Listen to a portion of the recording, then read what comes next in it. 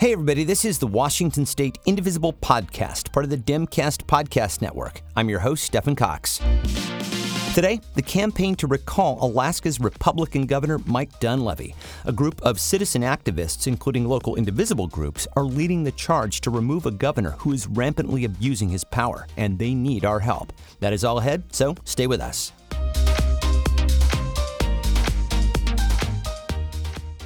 Right now in Alaska, our neighbor to the north, citizen activists, including indivisible members, are leading a campaign to recall Governor Mike Dunleavy. We are joined now by the campaign manager for the recall effort, Claire Pywell, to tell us more. Hello, Claire.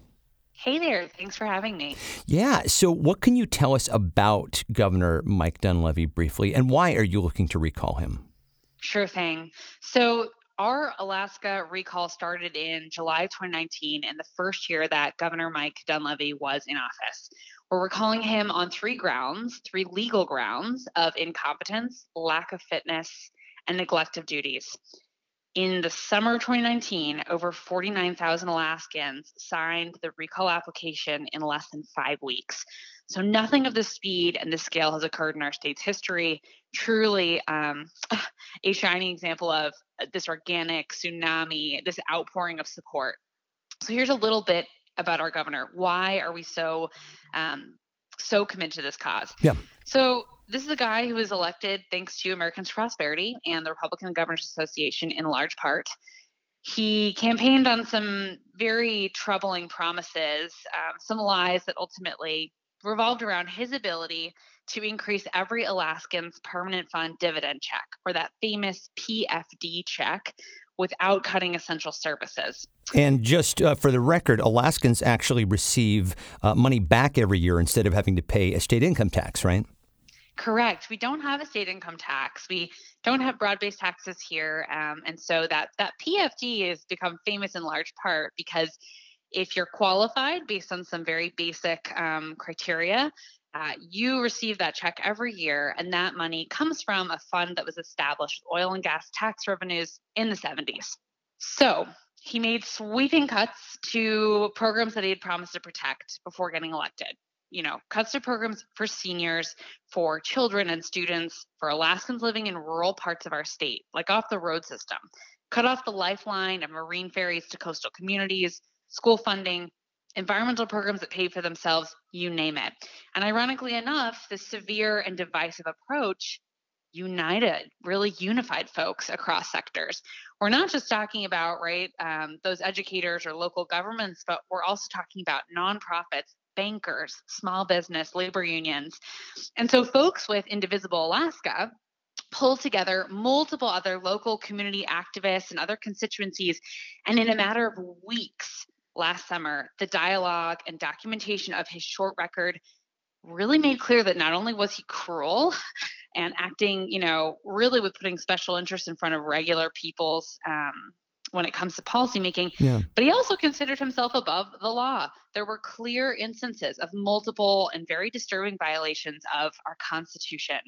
So it became clear the recall was Alaska's recourse. So neglect of duties, incompetence, lack of fitness, and it sounds like he's transgressing and upsetting people all across the political spectrum. You said this is happening very quickly. Where are you now in the recall effort in terms of signatures gathered and all of that? In Alaska, recalls have 3 phases. There are 2 signature gathering phases and then an election. So we're in phase 2, or the petition phase, which requires us to collect a little over 71,000 signatures from registered Alaskan voters to qualify for an election. That means that we, right before the pandemic set in, we had already, in just a little over 2.5 weeks, collected over 30,000 signatures, or 40% of the signatures needed to hit that goal.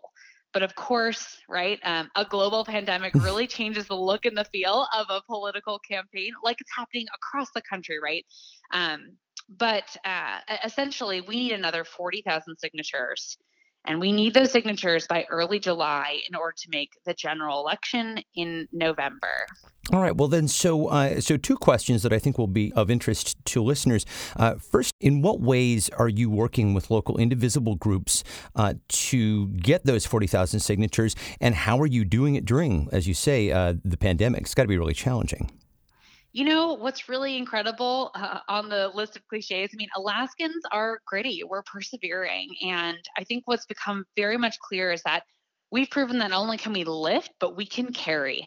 And we are not going to let some Koch-funded experiment essentially determine the future of our state, of our way of life here, our economy.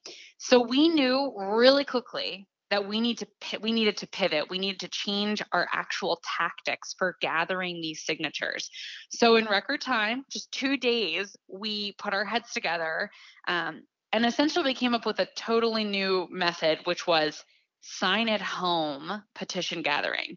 We basically shrunk down the size of the booklets, stayed completely within the confines of the law, and now we are making a very short, easy to fill out form on our website available for folks to request a booklet to be mailed directly to their home. They self-certify the booklets. We include an exciting I signed sticker, for that selfie to show the support across the state, all different kinds of communities and sizes right here in Alaska. And then to use a prepaid envelope to send it back to the campaign. We've seen almost 5,000 of these requests come in just the first month after launching this sign at home method of collecting signatures. And we're about to go above and beyond. We're preparing to proactively mail out these petitions to people across the state because we know we have to meet people where they are. And right now that's at home. So some of the local leads with Indivisible Alaska have been integral in that mobilization. And that's a couple of things. Those tactics have changed, right? But we still know that as volunteers and as leaders, right, at the community level, that peer-to-peer outreach and mobilization is critical. So folks with Indivisible Alaska are phone banking. They are doing a huge help in terms of just spreading the word on social media. They're cutting stickers. They're texting and calling friends from home, and they're making clear that essentially we're not stopping, and we can't stop, and we won't stop because this is such an important constitutional right that we all have access to, and that we can do this together. And of course, all of this costs money, right? So I will just ask you, what can people do to help out financially if they're able to? Absolutely.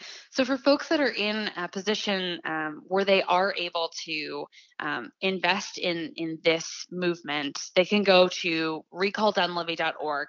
There's no limits at all to financial contributions, and we absolutely need your help. We absolutely need every person who's available to make a contribution of any size that they're in a position to make.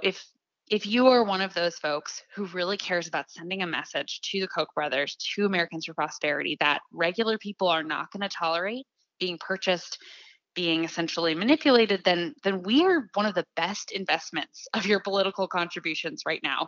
A little goes a long way in Alaska, right? We're 2.5 times the size of Texas, but our population is small compared to a lot of those, our western coastal states in the U.S. Yeah.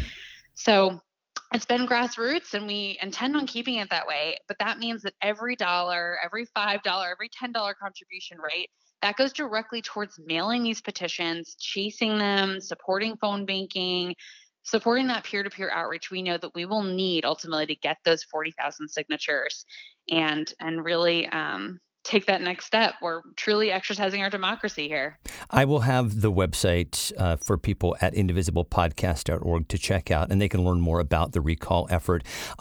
It's my understanding there isn't a recall vote date set yet. That is contingent upon the gathering of signatures, correct? Absolutely correct. So the recall may likely be on the general, but that really all depends on how quickly we can gather these signatures and turn them in. Okay. Claire Pywall is the campaign manager for the Campaign to Recall Alaska Governor Mike Dunleavy. Claire, best of luck, and thanks for joining us and letting us know all about it. Oh, gosh. Well, thanks for having me, and thanks for your time. And that's it for today. Our website is indivisiblepodcast.org and our email address is indivisiblepodcast@gmail.com. The Washington State Indivisible Podcast is a production of Get Creative, Inc. and is part of the Demcast Podcast Network. Learn more about Demcast at demcastusa.com. Special thanks to Lori Caldwell, and as always, my thanks to you guys for listening. Talk to you next time. Bye.